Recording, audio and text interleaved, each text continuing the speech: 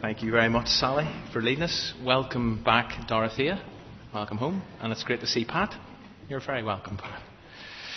If you have a Bible with you, could I invite you to turn to John chapter 19. It's page 1087 in the Bibles in the pews. It would be really handy if you could see a copy of John 19 just as we work our way through this. We are picking up from where we left off last Sunday night. But that song that we've just sung really captures my hope for these next few moments. That once again, as we look upon the cross of Christ, that we'll react, that we'll respond. And in the words we've just sung, we've said that we're humbled by God's mercy and that we're broken inside. And really that's my hope this evening, in a sense, that as we continue our journey towards Easter, that as we once again look at the cross of Christ, that it will provoke that type of response within our hearts. And in the second half of John 19, I want us to sort of think about the reaction of 10 different people. 2 groups of 4, and then a 2. But before we get to the 4-4-2 formation, I can't get certain images out of my head.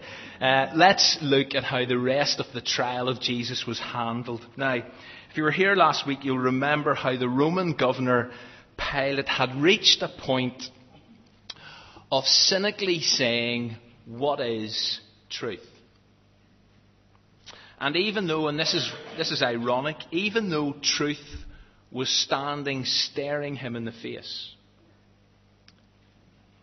Pilate opted for the politically correct thing to do. And so he sends Jesus for a severe beating. And as part of this horrendous experience, Jesus has to endure a kind of cruel coronation parody at the hands of Roman soldiers, where they take a crown of thorns and thrust it upon his head, and they drape a purple robe around his shoulders, which is the colour of royalty. And then they offer him some mock homage. "Hail, King of the Jews." And just to add insult to injury, they repeatedly slap him in the face. And I'm sure many of us have watched, if we were able to, The Passion of the Christ, the 2004 Mel Gibson film. And for me, it was these particular scenes, these scenes of sort of torture and ridicule and humiliation, that I found it particularly difficult to sit through. But Pilate then brings Jesus back out, it says in verse 4. And he brings Jesus back out to the Jewish crowd, and he presents them to them, who were clearly going nowhere until they had seen this thing through. And I think Pilate was hoping that whenever the crowd saw what the Roman soldiers had done to Jesus, whenever the crowd actually saw his disfigured body and saw him wearing this grotesque headdress, that somehow the crowd would let it go at that point.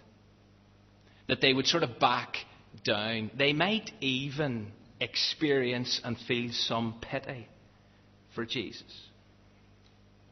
But no. The intensity of emotion, the bloodlust and the levels of hatred only seem to escalate at this point whenever Jesus is brought back out. And the crowd respond by shouting, "Crucify him." And Pilate then re-emphasizes that he can find absolutely no basis for a charge against this man. Which again highlights the reality that we thought about last week, that Pilate actually knows what he should do. I mean, he knows, I've got no basis of a charge against him. I should opt for the right thing to do, but instead he opts for what is PC. And then the Jews come back at Pilate in verse 7. And it's at this point that they reveal why Jesus has enraged and infuriated them to such an extent. It's not just that Jesus is seen as a king.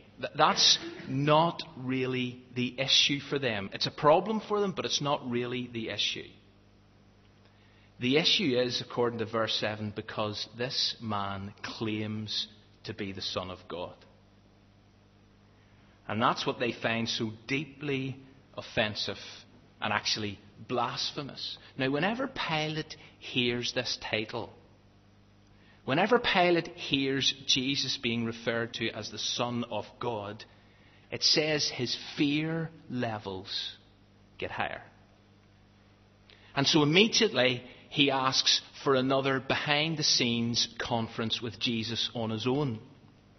And he takes him back away from the crowds and he says to Jesus, "Where do you come from? Like, what planet are you from?" And it's at this point that Jesus opts for silence. And I'm convinced the reason that Jesus opts for silence here is because he knew that Pilate couldn't cope with the answer. That Pilate couldn't handle the truth. Imagine it. Whenever asked, "Where are you from?" if Jesus was to say, "Well, in the beginning, I was with God. And I was God.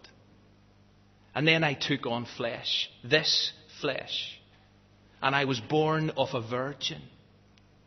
There's just no way Pilate would have been able to handle that. And so in response to the silence of Jesus, Pilate tells him, "Do you know something? I have the power to free you, but I also have the power to crucify you." And Jesus can't hold his tongue any longer, because Pilate's comment provokes a response. And Jesus says, "You have no power over me if it were not given to you from above." In other words, Pilate can only do to Jesus what God allows him to do, permits him to do, and wants him to do. And again, that takes us back to something I tried to highlight last week, that even in the midst of all that's going wrong, or all that appears to be going wrong, all the injustice, all the twists and turns, as Jesus gets pulled from pillar to post, from Jewish council to Roman palace, it all appears that everything is just so haphazard. But actually, what this affirms is that God is in control. Total, complete control. And his divine plan is just rolling out before everybody's eyes. In the second half of verse 11, if you have a look at it, it's a tricky bit. Because who is the one who handed Jesus over to Pilate? Is that Judas? And if, according to verse 11, he is guilty of a greater sin, does that actually mean there are degrees of sin? I'm not sure.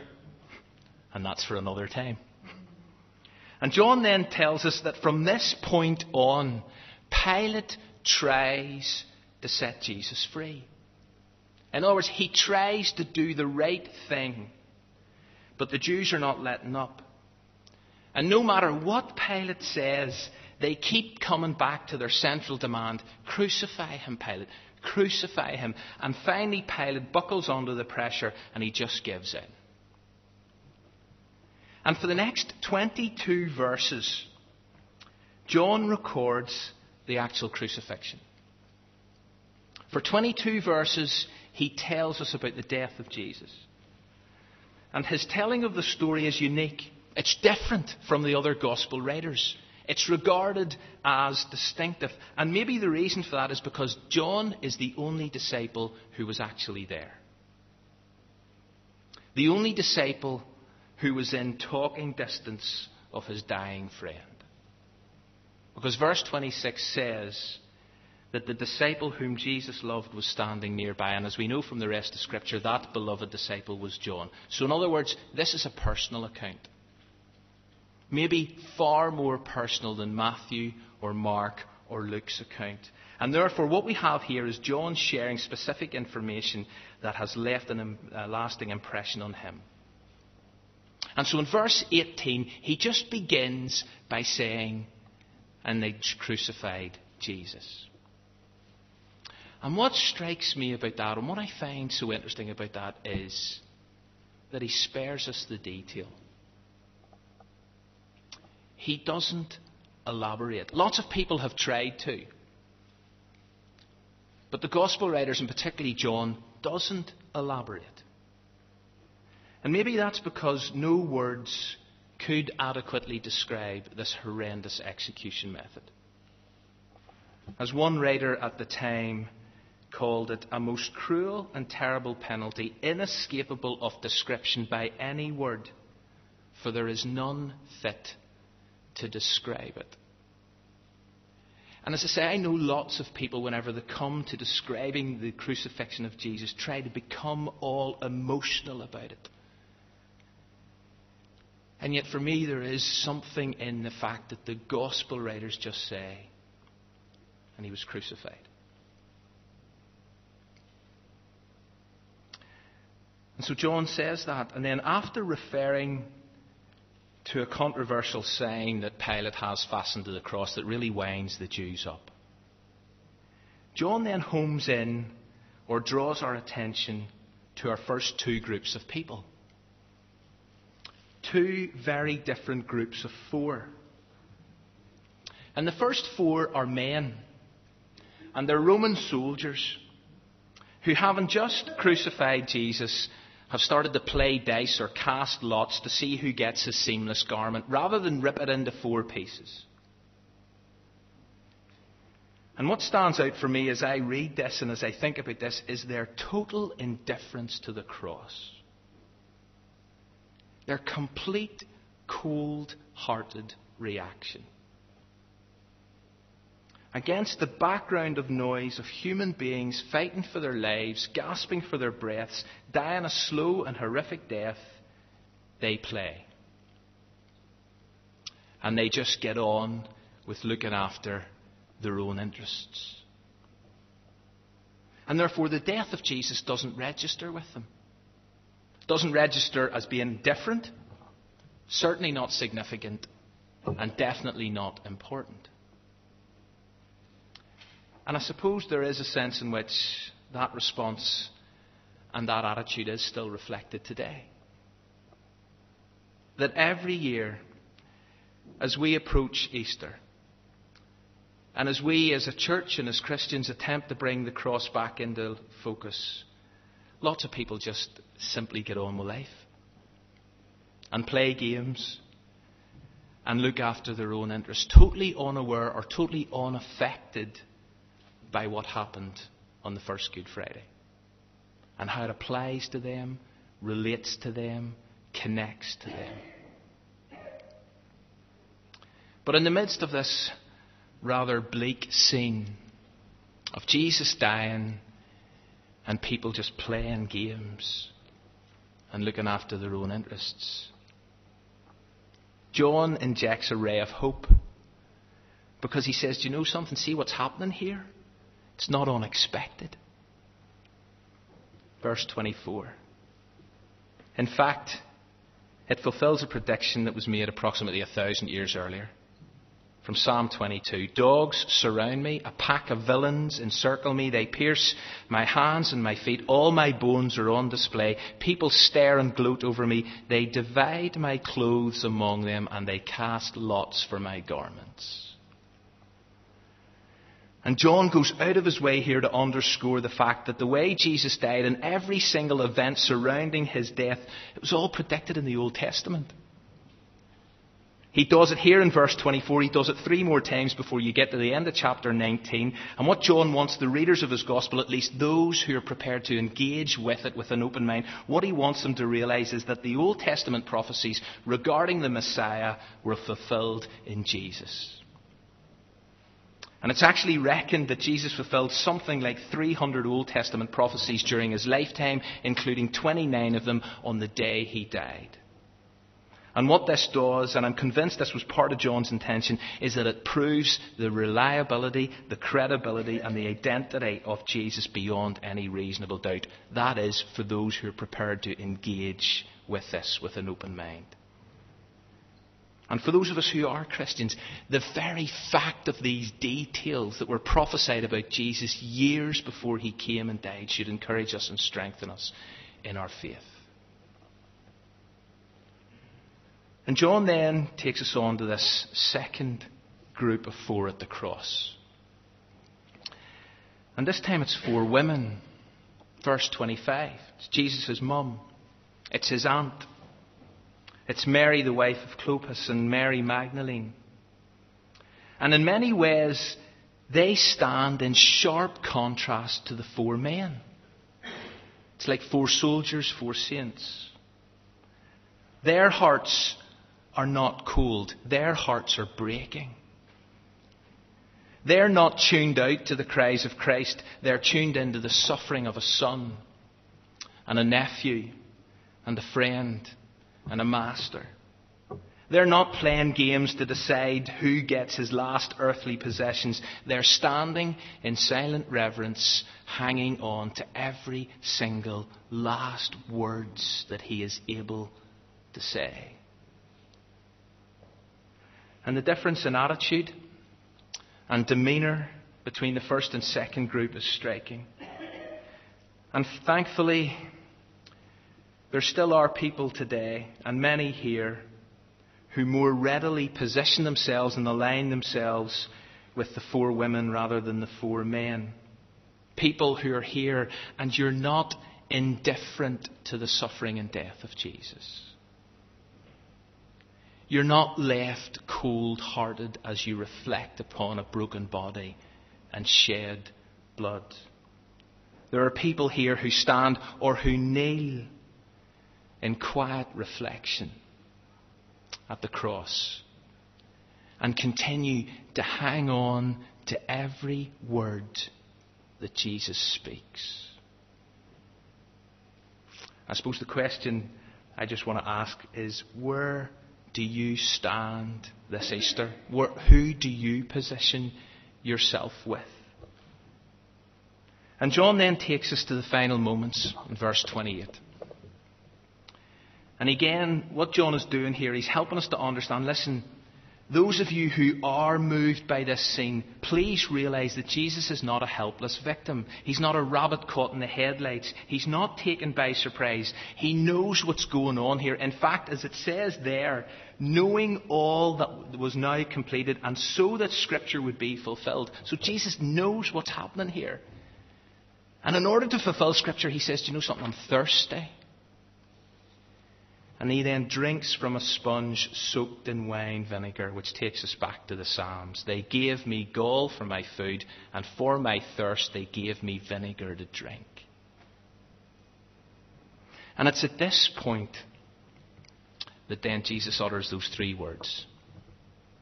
Three words that reveal his mission's been completed. It is finished. Described by someone as the greatest words ever uttered by the greatest man who ever lived. Only three words, and yet heavily pregnant with meaning. And it's a triumphant and a victorious statement where Jesus unambiguously declares that what he came to do has now been accomplished. But what did Jesus come to do? Well, there are three things for definite. The first is he came to do the Father's will. And earlier in John's Gospel he said, you know something? My food is to do the will of him who sent me, and to do what? To finish his work. The task's now been completed. So Jesus said, it's finished, Father. I've done your will. And secondly, to bring glory to God. And in his own words from the prayer of John 17, 2 chapters earlier, prayed earlier on probably in this day, what does Jesus say? I've brought you glory on earth. How have I brought you glory on earth? By completing the work you gave me to do. It's finished, Father.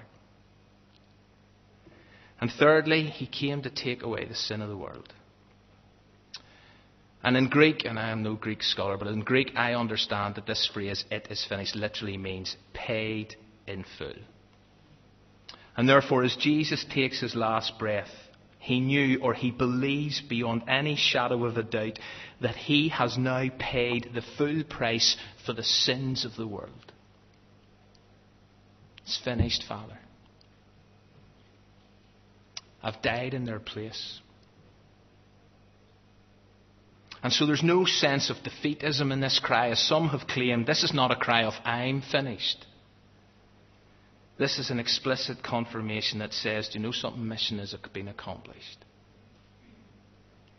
And at various points during this Essential Word series, We have made reference to hints of hope and rumours of redemption that keep cropping up. For those who are visiting, what we're doing as a church is we're going right through the story of the Bible from Genesis to Revelation. We've got up to Judges. We've taken a break in order to concentrate on the Easter story. But as we have been journeying from Genesis right up to Judges so far, there have been hints of hope and rumours of redemption. But you know something? Here on this Good Friday, as Jesus declares, it is finished, there are no longer hints or rumours. Everything needed for our salvation has been realised. The cup of God's wrath has been drained of every last drop. That was God's will for Jesus. Last week he said, Father, if it's your will, let this cup be taken from me. Yet not my will, but yours be done. What was that cup? It was to drink the cup of God's wrath that was to be poured out on every single one of us. But Jesus drunk it. So, Father, I've done your will. The wages of sin have been paid in full. Rescue, liberation are now fully available. There's nothing there's nothing we need to contribute to what Jesus has done. It is finished. Hope and redemption are now ours beyond our wildest dreams. And then John says, in the end of verse 30, with that, having said, it's finished, he bowed his head and gave up his spirit. And I want us to notice the emphasis there. Jesus gave up his spirit. It wasn't taken from him. That's why, as Gordon reminded us this morning, Jesus said, I lay down my life for the sheep. Nobody takes it from me. I give it. And the Sabbath day was approaching fast at this point. And the Jewish leaders, and this is interesting, they don't want the bodies left hanging on the cross until Saturday, because they want to be free to worship. And so they say to Pilate, Pilate, please will you break the legs of the 3 people that have been crucified this afternoon so that we can get their bodies down? Because breaking their legs, as you know, made it impossible for them to push up using their lower limbs in order that they can facilitate their breathing. And so the Roman soldiers, and maybe it's the same 4, I don't know, but they came, and because the 2 criminals on either side of Jesus weren't dead as yet, they snapped their legs. But whenever they came to Jesus, they found that he'd already passed away. But just to be sure, one of the soldiers sticks a spear in Jesus' side. And again, John's keen that we would see in both these details that they happened or they didn't happen in the case of his legs so that Scripture would be fulfilled. Verses 36 and 37, not one of his bones will be broken, and they will look on the one they have pierced. Again, what John's saying, listen, Jesus is not only who he claimed to be, but Jesus is exactly the one who was predicted to come. And so his body's removed from the cross. But instead of being taken to a common grave for criminals, which is probably where the other 2 were laid or dumped to rest, the body of Jesus is taken by 2 men. And here's the last 2 in our 4-4-2 formation. And the 2 men are Joseph, who John describes as a secret disciple. And the other one is Nicodemus, who is the man who came to see Jesus on one occasion under the cover of night. And they take his body, and they prepare it for burial, and they lay it to rest in a brand new tomb. And for me, this is an intriguing aspect of this story. Because here we have 2 men who for years have been secretly intrigued by Jesus and his teaching. But whenever they are confronted by the cross, their commitment is taken to a whole new level. The suffering and death of Jesus drove Nicodemus and Joseph from closet Christianity into open and public identification with Jesus. They were now firmly positioned and aligned with the 4 women. No longer fearful. No more keeping their heads down and saying as little as possible. No more blending in with the majority. Because the cross and the death and the suffering of Jesus had stirred something within these 2 men. It sparked the courage that wasn't there before. It caused a love for Jesus to be expressed tangibly, and it led to active surrender.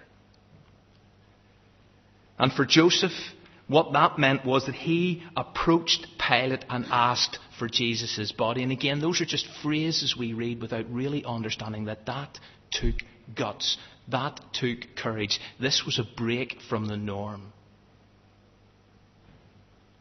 And not only that, but he laid him in his family's tomb. That's a detail Matthew adds. And that would have spoken volumes to everybody.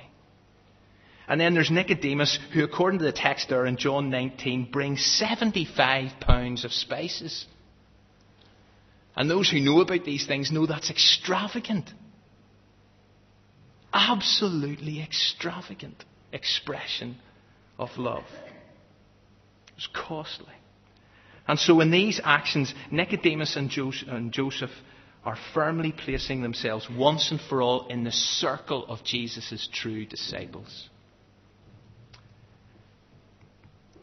And so whenever you and I come to Easter again, and whenever we're able to see the cross for what it is, the sheer scale of the love, the sacrifice, the hope, the sense of completion, then it seems, according to this, that it has the ability to propel us to a new place, to awaken certain emotions within us, to stir us into action, to deepen our love and intensify our commitment.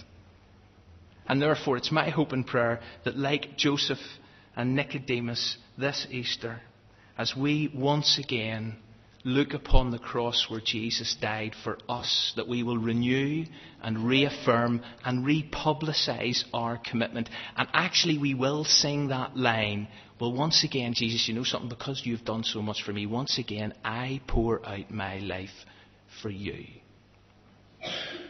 And I don't know what that actually means for you this Easter. What does it mean for you to pour out your life for Jesus?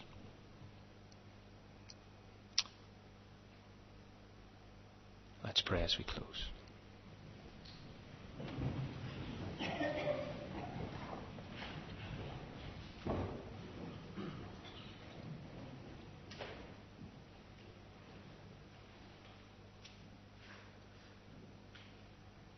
Father, again we come before you as a group of people and give you thanks for your word, for the truth of it, for the power of it, for what it tells us, for what it reminds us about.